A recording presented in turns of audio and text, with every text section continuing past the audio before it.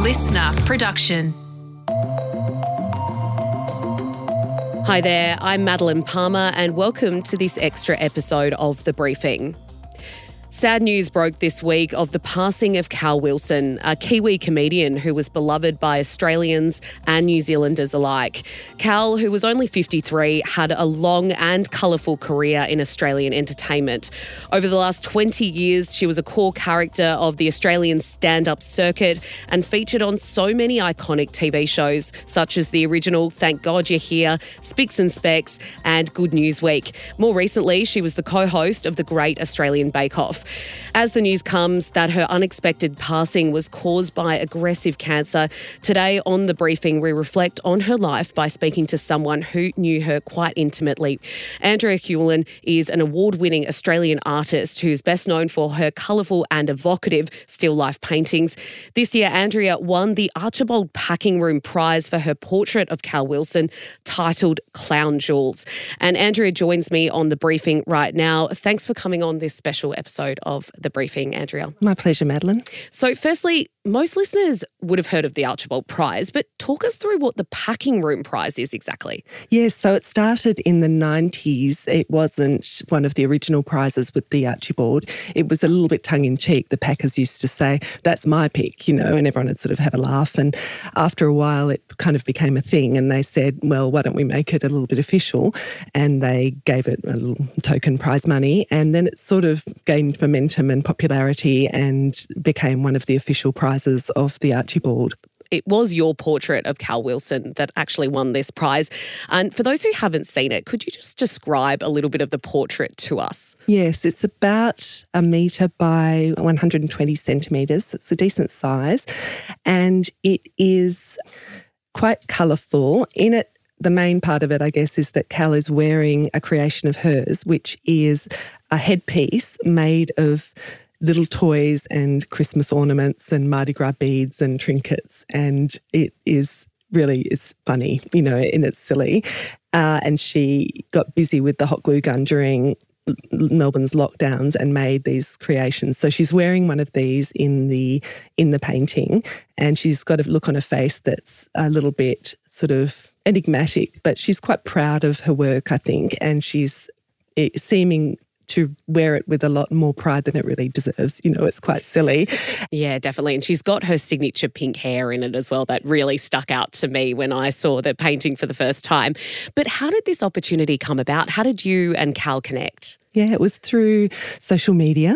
So I followed her on Instagram, but when she started modelling these headpieces that she made, I just thought that some of these little videos that she made as she was sort of parading them on her little home stage were just so funny, because she would sort of come in and out of frame and she had this look on her face like, what, this old thing? Or she'd have this look like, look what I made. She was so proud. In one of them, she kind of coughed up a little dolly, and this weird dolly with a synthetic hair kind of burped up, and she looked all sort of embarrassed about it afterwards. It was so funny that it made me laugh out loud, and it reminded me of mucking around with my sisters in front of the mirror and, making funny faces and just laughing at our own expressions, and that's stuff that we could just make and do, and dressing up. And so I don't know, it just kind of connected. It made me feel more connected to her in a way. I just sort of thought, I think, yeah, she makes me laugh.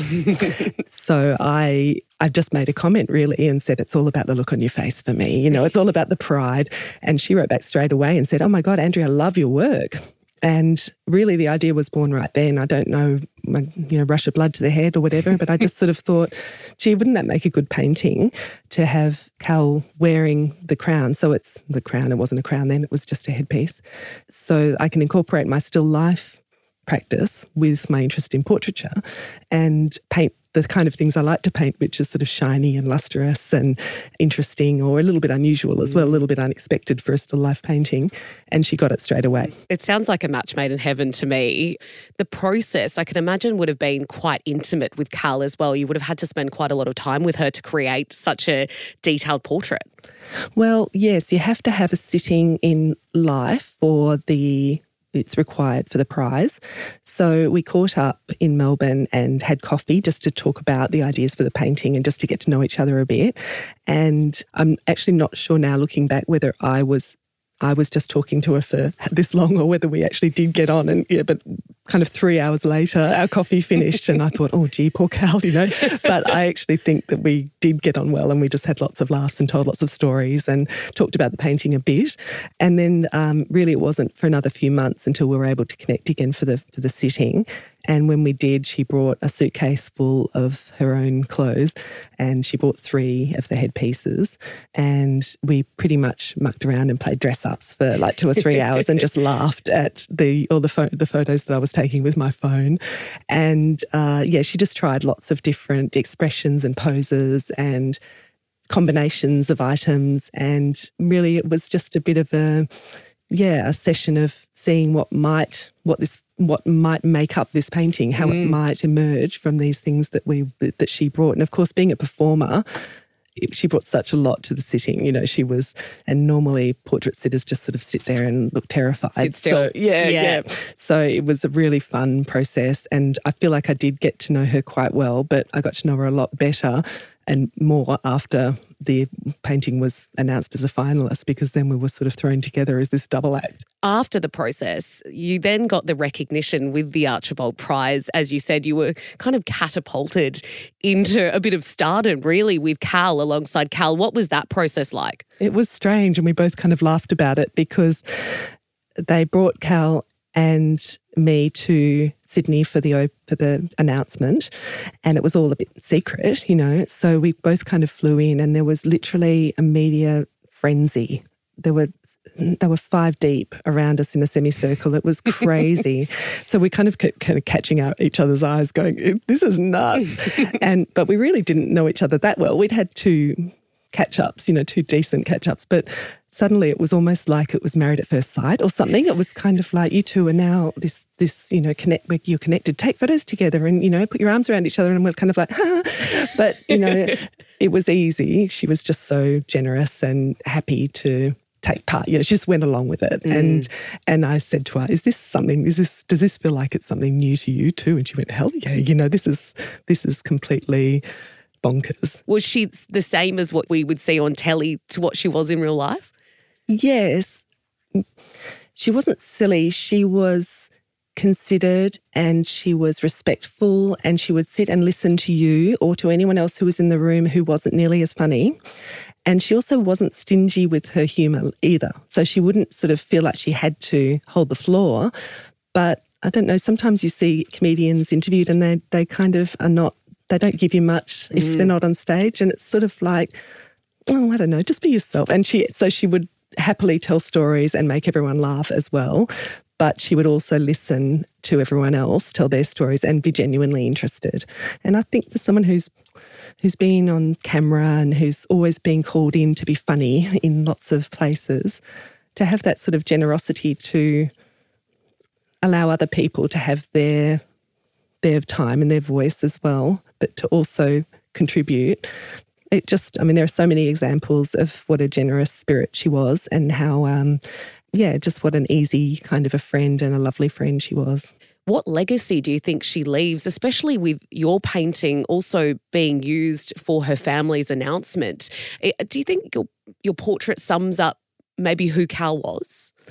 Yeah, it's been a confusing time because the painting has had this life of its own since the announcement, since the exhibition, and now this is part of its story. And I'm really glad in lots of ways that the painting, I think, without me realising it, it brought her up.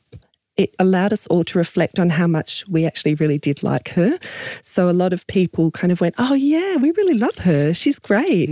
When the painting came out, and they all went, oh yeah, she's terrific. She's funny and she's cheeky, and look at that smile and look at that dimple. And in a way, it helped us all to remember, oh yeah, she's kind of always around, but gee, don't we like her? Isn't she lovely? And now that she's gone, I'm sort of glad that the painting somehow helped us to appreciate her while she was still here. Yeah. And hopefully she got that. I know she did, because people stopped her in the street sometimes and said, oh, I recognise you from the painting.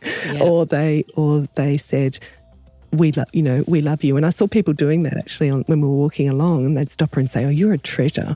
And I kind of think that maybe the painting might have just allowed people to reflect on how much they did like her. So I'm glad for that. Yeah, definitely. And thanks again for joining us on The Briefing, Andrea, and offering some beautiful words about Cal. That's it for this extra episode of The Briefing. Tom and the team will be back in your feed from Monday, but don't forget, a new episode of The Weekend Briefing drops tomorrow morning. See you soon.